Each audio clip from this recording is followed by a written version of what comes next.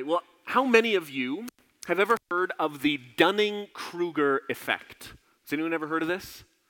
Okay, well, whether or not you've ever heard of it before, you have probably fallen victim to it. Most likely you have at some point. And so here, they did a study to prove this effect. They asked a whole bunch of university professors. They got them all into a room and said, I want you to rate yourself. All right, I want you to write down on this sheet of paper, where do you think you would rank among your peers, other university professors? How smart do you think you are?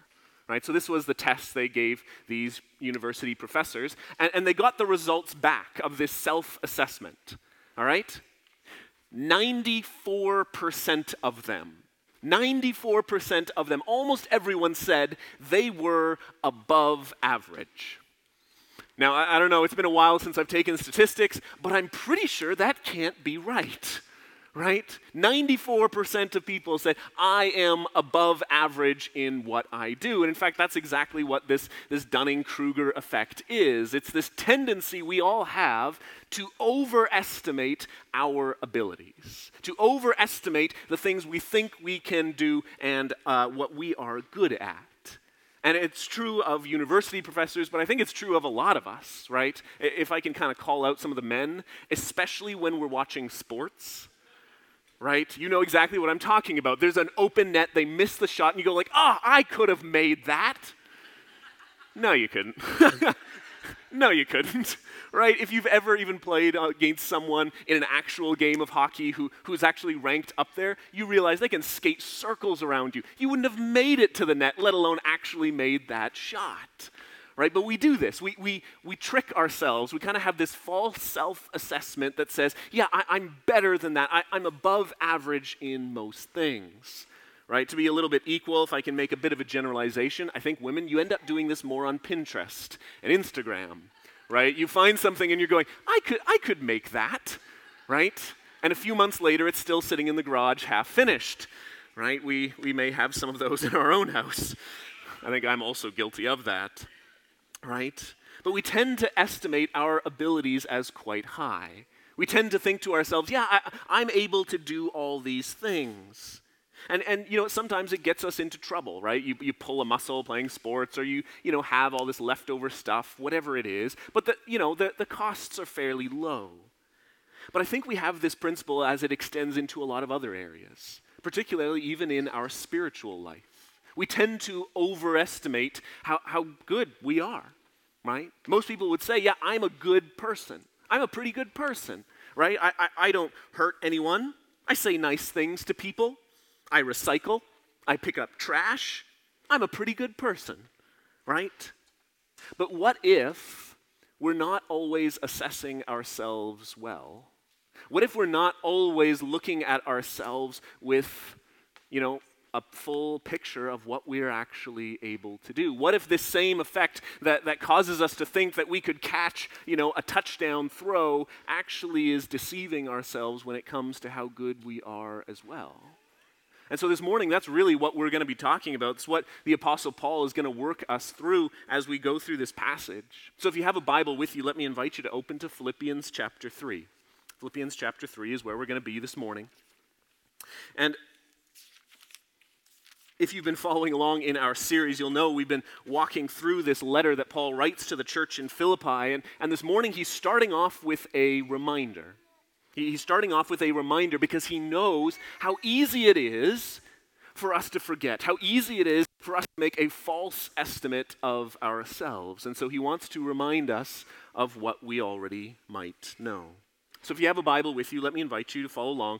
Philippians chapter 3, starting in verse 1. This is what the Word of God says. Finally, my brothers, rejoice in the Lord. To write the same things to you is no trouble to me and is safe for you. Look out for the dogs. Look out for the evildoers. Look out for those who mutilate the flesh. For we are the circumcision, who worship by the Spirit of God and glory in Christ Jesus and put no confidence in the flesh. Though I myself have reason for confidence in the flesh also. If anyone thinks he has reason for confidence in the flesh, I have more. Circumcised on the 8th day, of the people of Israel, of the tribe of Benjamin, a Hebrew of Hebrews. As to the law, a Pharisee. As to zeal, a persecutor of the church. As to righteousness under the law, blameless. But whatever gain I had, I counted as loss for the sake of Christ. Indeed, I count everything as loss because of the surpassing worth of knowing Christ Jesus my Lord. For his sake I have suffered the loss of all things and count them as rubbish in order that I may gain Christ and be found in him, not having a righteousness of my own that comes through the law, but that which comes through faith in Christ, the righteousness from God that depends on faith, that I may know him in the power of his resurrection, and may share his sufferings, becoming like him in his death, that by any means possible I may attain the resurrection from the dead. All right, well, that's as far as we're going to read this morning. Would you join me just in a word of prayer? Father, we thank you for reminders. Lord, we thank you that you don't just let us go, but that you continually call us back to yourself. Father, I pray this morning as we look into your word, would you show us an accurate picture of who we are? Might we not be fooled by false estimates, but Lord, that we would assess ourselves properly, that we would put no confidence in our abilities, but rather full confidence in what Jesus has done, that we might know you. We ask these things in your name. Amen. Amen. Well, this morning we're looking at really one of the most famous passages in this book, right? It's arguably one of the more well-known passages because it's Paul kind of giving this sort of self-testimony about who he was and what he's all done. But I have to say, I love the fact that it all begins with this word, finally, right? I love that because it's basically halfway through the book. Paul says, now finally, and then he goes on to talk for 2 more chapters, right? It's like a preacher who gets up and comes and says, now finally, my last point, and then he talks for like 25 more minutes. And you're thinking, I don't think that's what that word means, right? Well, Paul is doing very much the same thing. He says, finally, and then starts on to his last topic, his last point that he's going to make in this book. And he tells them it's going to be a reminder. Verse 1 says, finally, my brothers, rejoice in the Lord. Write the same things to you is no trouble to me and is safe for you. Paul knows that we can forget, and it's not a trouble for him to kind of repeat himself, and it's only going to be safe for us. And so this morning, that's really what we're going to look at. We're going to look at what is perhaps the most essential message of Christianity. It's the gospel. And I know sometimes if you've been in the church, you think, oh, I've heard this before. I don't need to hear this. Oh, trust me, we need to hear this again. We never outgrow our need to see the gospel at work in our lives. Because the truth is, we do deceive ourselves. We start making all of these false assessments of what we're really like, and the gospel is needed to remind us, to bring things back into clarity. And so this morning, that's what we're going to do. But Paul starts this whole thing off and says, rejoice. Celebrate, be glad, take joy in what we're about to talk about. This is a good thing. This is good news. And so this morning, that's what I want us to do. Find your greatest joy, not in the confidence of what you can do, but in what Jesus has done that you might know Christ. So that's where we're going to look this morning, where we shouldn't put our hope, where we should, and what does it mean to actually know him. So look with me at verse 2. Let's dive into this. Paul says, look out for the dogs. Look out for the evildoers. Look out for those who mutilate the flesh. Right? Paul kind of comes out swinging here, right? He's not pulling his punches. He is calling people out for exactly what they're doing. Now, if you're kind of confused as to who exactly Paul is talking about, he's talking to this group of people that were often around the church, and they would try and get people to be following the Jewish law. Right? To go back and say, you need to be following all of the Jewish commandments, and you've got to do that. You've got to be circumcised, all you Gentile Greek believers. That's what you have to do. And we kind of look at that and we kind of go, really? That was a temptation for people? Right? Like people were actually thinking, oh, maybe I should be doing that. We kind of look and we're like, no, I'm not really going to be tempted to do that. But so, does this really have anything to say to me? Well, let me put it this way, okay? What people were trying to do is they were trying to set up a series of laws good principles to live by and figured that if they did enough of them, God would accept them. That if they had done enough good things, they would be right with God. And Paul calls this out right off the bat. Do not be deceived by this kind of logic. Because the truth is, while we're not really tempted to go back and eat kosher, right, to follow all of the Old Testament laws, we are tempted to do exactly that. We are tempted to try and make a set of rules, set of principles, and say, you know what, this is what it takes to be a good person and to be accepted by God. That is a temptation that we often fall into, right? We think, you know what, I picked up some trash on the side of the road. I helped an old lady across the street. I gave the guy on the side of the road a little bit of money, right? I make sure I buy ethically grown food, right? And all these things we think make us into good people. I go to church. I even stay behind and I help clean up the chairs. Because if I do that, I'm going to be in God's good books, right? We figured, you know what, I might not be perfect, but surely I'm going to make the cut, right? Right, often we internally think almost like the system of a ladder going up. Right at the bottom, you've got guys like Hitler. You're like, I'm not Hitler. Right, well, I guess I'm doing pretty good. And up here, well, I mean, sure, here's Jesus, and no, I'm not there, but certainly I'm somewhere in the middle, and I'm probably above average, right? I'm probably doing pretty good. My goodness is enough. Right? There's the bad people on the bottom. The really good people are farther up. There's Mother Teresa. There's Billy Graham. There's whoever else, right? Really good people. And somewhere around here is this line. And once we get above it, we can get into heaven. Right? As long as we're above this goodness line, we're going to be safe. We can get into heaven. And so certainly I'm above that line. See, we tend to start thinking like that, and so we judge ourselves and we say, I've done enough good things. I've bumped myself up enough ladder rungs to make it above the line to make it to heaven. I'm not Hitler, after all. I haven't done anything that bad, haven't killed anyone, haven't stolen anything that valuable. Sure, I lie a little bit, but it's only, when it seems to make sense. Surely I'm good enough. I'll be okay with God. And see, what Paul is going to do here in the rest of this passage is essentially unpack and actually destroy that kind of thinking. Look back at verse 3. He says, "For we are the circumcision, who worship by the Spirit of God and glory in Christ Jesus and put no confidence in the flesh." Paul actually starts off and says, actually, those who are in the church, they are right with God. Right? They actually are the ones who are accepted before God, but it has nothing to do with what they have done.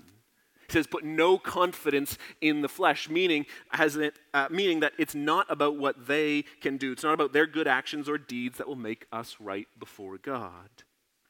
But Paul says, all right, if you want to play this game, let's play. All right? You want to try and measure up? Let's try it, okay? Verse 4, he says, though I myself have reason for confidence in the flesh also. If anyone thinks he has reason for confidence in the flesh, I've got more. Paul says, you want to put it to the test? Let's put it to the test. I am the more Jewish person than any of you, all right? Here are my credentials. Verse 5, circumcised on the 8th day, right? It's when you had to do it, had to be circumcised 8 days after you were born. Of the people of Israel, of the tribe of Benjamin, right? Paul isn't some latecomer to the party. He didn't join in. No, he was born an Israelite. In fact, he even knew which tribe he had been born from, right? Not actually many Jewish people know that. And so Paul's saying, I know where I came from. I can trace my genealogy all the way back to Benjamin. And in fact, actually, Benjamin's one of the good tribes. Right? They were the ones that followed God. It's in their territory that you find Jerusalem. All right? This is a good thing. He says, I am one of the best. Or as he says, a Hebrew of Hebrews. He says, as to the law, I was a Pharisee. Right? They were the ones who took it the most seriously. They were the ones who kept every single tiny little rule. He had all of those. Right? As to zeal, he says, verse 6, a persecutor of the church. He was so serious about his Jewish heritage that he was willing to go out and actually persecute others, to actually hunt down Christians. And if you know anything about Paul's life, you'll know that's exactly what he was doing. He was hunting them down, throwing them in jail, putting them to death any way he could. Finally, he says, as to righteousness under the law, blameless. Right? No one could bring anything against him. There was nothing anyone could inspect in his life and say, see, that's where you're not keeping it right. Now, I know some of you are thinking, was he really blameless? All right, we'll come back to that in a moment. But this is his resume. Right? His resume is one of just amazingly, it's immaculate. He is able, if anyone is able, to work themselves to God, it was Paul. He had all of the right credentials to be a good person. But see, Paul actually has another way of describing himself. Paul describes himself another way in 1 Timothy chapter 1. He says, the saying is trustworthy and deserving of full acceptance, that Christ Jesus came into the world to save sinners, of whom I am the foremost. Paul says, actually, when it comes down to it, I am the chief of sinners. I am the very first one. Of all the sinners, I am the worst. That is how Paul actually would describe himself. In fact, that's exactly what he says in verse 7. He says, but whatever gain I had, I counted as loss for the sake of Christ. Paul looks back at this and he says, oh, I thought I was building all this up. I thought I had all these amazing credentials that I could stack one on another. Actually, all of them were useless. Instead of gaining me something, they actually lost me something. They were not of any value. Right? You can think of, financial terms, accounting terms. He says, I thought I was building up assets. Actually, they were all liabilities. It didn't actually work out in my favor. These were losses. Worse than that, in fact, verse 8, he says halfway through, for his sake I have suffered the loss of all things and count them as rubbish. Not just loss, but garbage, filth. They were disgusting at this point. Right? You might know that this word actually gets translated a little bit nicely in our Bibles. Right? Rubbish is it's a very proper English kind of word, rubbish, right? It doesn't quite convey the real meaning of this word. This was something of disgust. This was a pile of garbage that's been left out for too long. Actually, it's most commonly used of human waste and feces. Right? It's a kind of thing where you look at it and go, oh, like that's just gross. Right? If I can tell you a little bit of a story, just to give you a sense of what that word entails. Many of you know I spent a while cleaning portable toilets. All right, it was not a great job, but I did it. And while that's a fairly gross job just in and of itself, there was parts that were worse than others. To clean out a portable toilet, you have a vacuum hose. It's not a nice thing, but you vacuum out all the contents of the portable toilet. And the worst part of that is every once in a while, there would be a piece of toilet paper that would get caught, and it would actually fling up as it gets sucked into the tube. And as it does that, it sprays all the contents everywhere. That feeling of disgust, that's what Paul's talking about. That little bit of vomit that kind of just rose in your throat, that is what Paul's talking about. When he now looks back at his record, as he looks at all of these things he had built up for himself, he now looks at it and goes, oh, like that's gross, that's disgusting. Why did I try and trust in all of that? That is gross. And you might say, well, what changed? What changed Paul's mind from thinking that this was something great to now just looking at that and going, I don't want to be anywhere near that, right?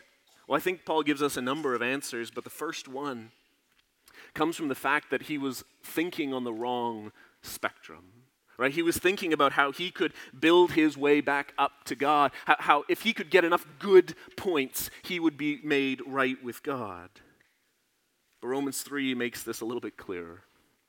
Romans 3 says, for by works of the law, no human being will be justified in his sight, since through the law comes knowledge of sin. For all have sinned and fall short of the glory of God. See, Paul says, actually the reality is our efforts, our works, our ability to do good deeds will never actually get us to God. Because all of us have sinned. All of us have fallen short of God's perfect standard. In fact, God wasn't just looking for mostly good people. He was looking for perfection. And so everything that we have done selfishly to build ourselves up is no longer something good, but rather some stinking, rotten pile of garbage. Paul says, I want nothing more to do with that. It means everyone has actually fallen short. From Mother Teresa to Hitler, all of us are sinners. It's less a question about how many good points have you gotten. Can you make it past this line? It's actually more of a true or false question. Have you ever sinned? Have you ever lied? Have you ever hated someone? Have you ever lusted after someone? The Bible calls all of these things sin. From the least to the greatest, all of us have sinned, and our efforts are never going to make up that lack. So Paul says all of that was just wasted, selfish desire. Paul's self-assessment was way off. He thought he was doing good. Turns out it was futile. So let me just ask you to put yourself into the passage. How would you rate your resume? What does your resume look like? What are your qualifications? What are the things that you could depend on? To be truthful, I've got a pretty good one if I want. I was born in a Christian family. Pretty good Christian family, a pastor's family, in fact. I went to Bible college, I went to seminary. I have a master's degree in divinity. As weird as that sounds, right? I can read Greek and Hebrew. I've gone on mission trips all over the world and here at home, and I'm even serving as a pastor. Look how good I am. Surely that's enough to make me right with God. And the answer is not at all. All of that is useless and wasted. It's worth nothing. It's less than nothing. It is a pile of waste and filth. As soon as we start falling into this line of thinking that says, maybe I can earn my way back up to God. Maybe these things are good at me. Look how good I am. Actually, we need to be reminded. We need the reminder. None of that is going to make us right with God. And so the question we need to ask then is, well, what can we put our confidence in? What exactly can we say? What can we hold on to get into heaven, to make me right with God? What can I possibly trust? The answer comes in verse 8. Look back at it.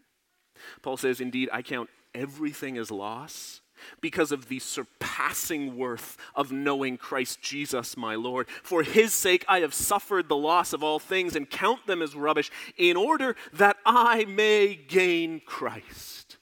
Where do we place our full confidence? It's found in Jesus himself. Gaining Christ is far more valuable than anything else. Paul looks at his works now, and not only are they a loss, Paul says, in contrast to what I have gained, this is less than nothing. In contrast to what Jesus has done, I count them as rubbish that I may gain Christ. All right, notice how he says that. He counts them as rubbish so he can gain Christ. See, sometimes here's what we're tempted to do. We're tempted to come to Christ and say, you know what? Here, look how good I am. God, now you can accept me, right? I'll let Jesus kind of top me off. I'll get the rest of the way up. Here's all the good things I did. Isn't that wonderful? Now we'll go up the rest with Jesus. Actually, Paul says, no, that's not how it works. You let go of all of it. You let go of everything you were clinging on to, all of your own good works, all of your own abilities and time. You get rid of all of it. You say, I have nothing except Jesus. In fact, that's what it means. You come to Jesus saying, I have absolutely nothing in my life, and nothing I could or would do to earn favor with you. See, that's actually the posture of a Christian. That's our only hope to be made right with God. Verse 9 continues. Be found in him, not having a righteousness of my own that comes from the law, but that which comes through faith in Christ, the righteousness from God that depends on faith. Paul sets up this contrast now. He says, here is all the righteousness, all my good deeds, my record of good, and I'm going to set it up here. And in contrast is actually the righteousness, the record of God's perfect righteousness. Here is his obedience. And in fact, he says, that is what I need. My righteousness has nothing to gain me. It is all because of the righteousness of God that has been given to me. Paul writes in Colossians chapter 2, he says, and you who were dead in your trespasses and the uncircumcision of your flesh, God made alive together with him, having forgiven us all our trespasses by canceling the record of debt that stood against us with its legal demands. This he set aside, nailing it to the cross. See, the question is, how can we ever get this? How can we ever go from this tattered record to a perfect record that we can have before God, that we can be forgiven of our sins? It comes in Jesus Christ himself. God who came to earth because he actually loved us so much that he would go to the cross, that he would take the punishment for our sins so that we would no longer have that wrecked, sinful record, but we would have his perfect record of righteousness. That is what Jesus has done for us. That is the good news. That is what we can depend on, and nothing else. Nothing else will gain us any credit, any merit before God. It is all because of what Jesus has done. He took the punishment in our place. Why are we even trying to do what Jesus has accomplished? See, that's the contrast Paul is making. Our pitiful righteousness we try and earn next to this immaculate, perfect righteousness of God, held out to anyone who would put their trust in him. Romans chapter 10 says, because if you confess with your mouth that Jesus is Lord and believe in your heart that God raised him from the dead, you will be saved. For with the heart one believes and is justified, and with the mouth one confesses and is saved. See, that's the invitation of Jesus, to be made right with God, not because we've done enough, but because he has done it all. So that anyone who would repent of their sins, place their trust in Jesus, you will be saved. That's the message of the cross. That is the message of Christianity. And that's what Paul is saying. It is worth giving up everything for. It is worth giving up all of your resume, all of your good deeds, your accomplishments, your achievements. Get rid of all of it. So that, Paul says, we might know him. Verse 10, he continues. He says, that I may know him and the power of his resurrection and share his sufferings, becoming like him in his death, that by any means possible I may attain the resurrection from the dead. Paul says, I'm willing to do whatever it takes to actually attain this righteousness. It is worth me giving up absolutely everything that I've got. Right? If you remember the parable Jesus tells about this man who finds this treasure in a field. And he goes out and he sells everything he has so that he can buy that field and gain that treasure. See, that's what Paul is saying here. I'm willing to do whatever it takes that I may be with Christ because it's worth me giving up everything for. To receive his righteousness, to be raised to eternal life with God. Now, I don't want you to get the impression that he's somehow saying, like, I don't know if I'm going to get it. Like I hope that I'll be able to do. No, actually, Paul's talking about confidence, but what he's saying is, actually, it calls us to do something now. That the Christian life now calls us to this obedience, to know him well. But I'm going to tell you that's what we're going to talk about next week. All right? That's where Paul goes in the rest of the chapter. So this morning, I just want to simply ask the question, do you know Jesus like this? Do you know Jesus like this? If someone were to come to you and ask you, how do you know that you are saved? How do you know that you're a good enough person? Where would your answer come from? Would it come from the facts of what you have done? I've gone to church. I've been baptized. I took communion. I said the right words. There's lots of ways that we can get ourselves confused. There's lots of ways that we can get ourselves all twisted out of sorts and thinking that it's about the actions, the steps that we took, that now makes us right with God. Actually, that's not the case at all, is it? It's not the case at all. Jesus says to his disciples, he says, "Whoever would save his life will lose it. But whoever loses his life for my sake and the gospel's will save it. For what does it profit a man to gain the whole world and forfeit his soul? For what can a man give in return for his soul?" The answer is nothing. The answer is that even if you did happen to gain the entire world, you were perfect in all of these other, or you were able to gain all of these things for yourself, it wouldn't actually gain you anything before God. And maybe this morning, that's just where we need to start. Do you know Jesus like this? Have you come to confess your sins, giving up on trying to earn your way into heaven and simply trust that Jesus has done it all? See, one of the beautiful things about the fact that we can't actually earn our way into heaven means that none of our actions exclude us either. Right? Sometimes we think we have to be good enough to come to Jesus. That's not the case.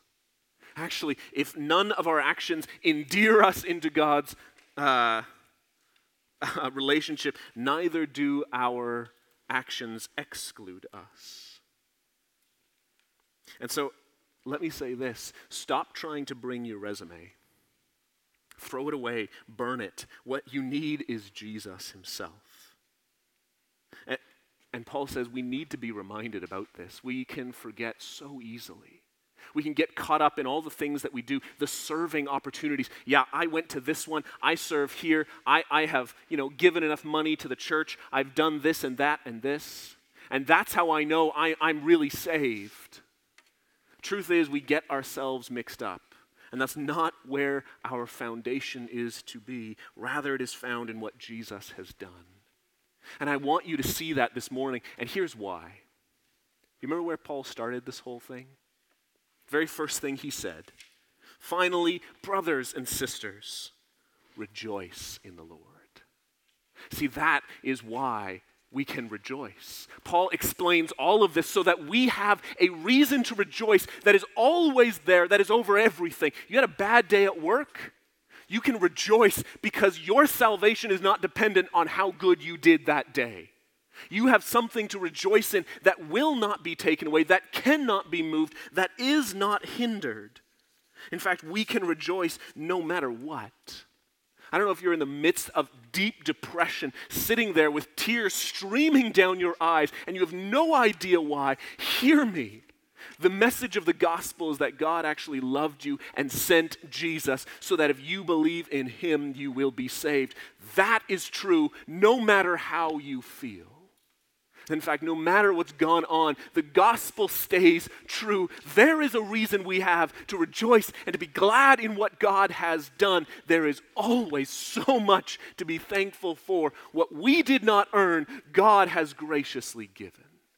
How much anxiety does that take away from us trying to earn our way to God, to scrape and crawl and say, "Oh, I hope I did enough." No, Jesus has done enough. He has done it all. We get to celebrate and rejoice and be glad for what Jesus has done. See, that is what we are called to do this morning. That is the reminder. Would you rejoice in what Jesus has done? So this morning, let me invite the worship team to come to the front. Let me simply ask you this. Do you know Jesus? Do you know Jesus like him, like this? Do you trust in him and in him alone for your salvation? If not, what's holding you back?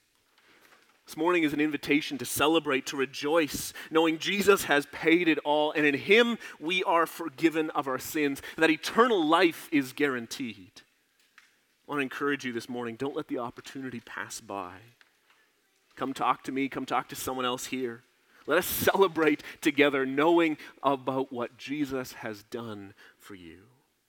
Let's pray together. Father, we are so thankful. So thankful for what you have done. So thankful for the salvation that you have so freely given. That while we were sinners, you died for us. Jesus, you came to save us while we didn't deserve it. So to do something we could not earn. Father, I pray now, fill us with joy. Allow us to be able to celebrate truly, genuinely for what you have done. Father, might it not be a show. Might it not be what we try and do to earn our way back to you, but just genuinely out of joy and gratitude for the amazing salvation given in Jesus. We ask these things in your name. Amen.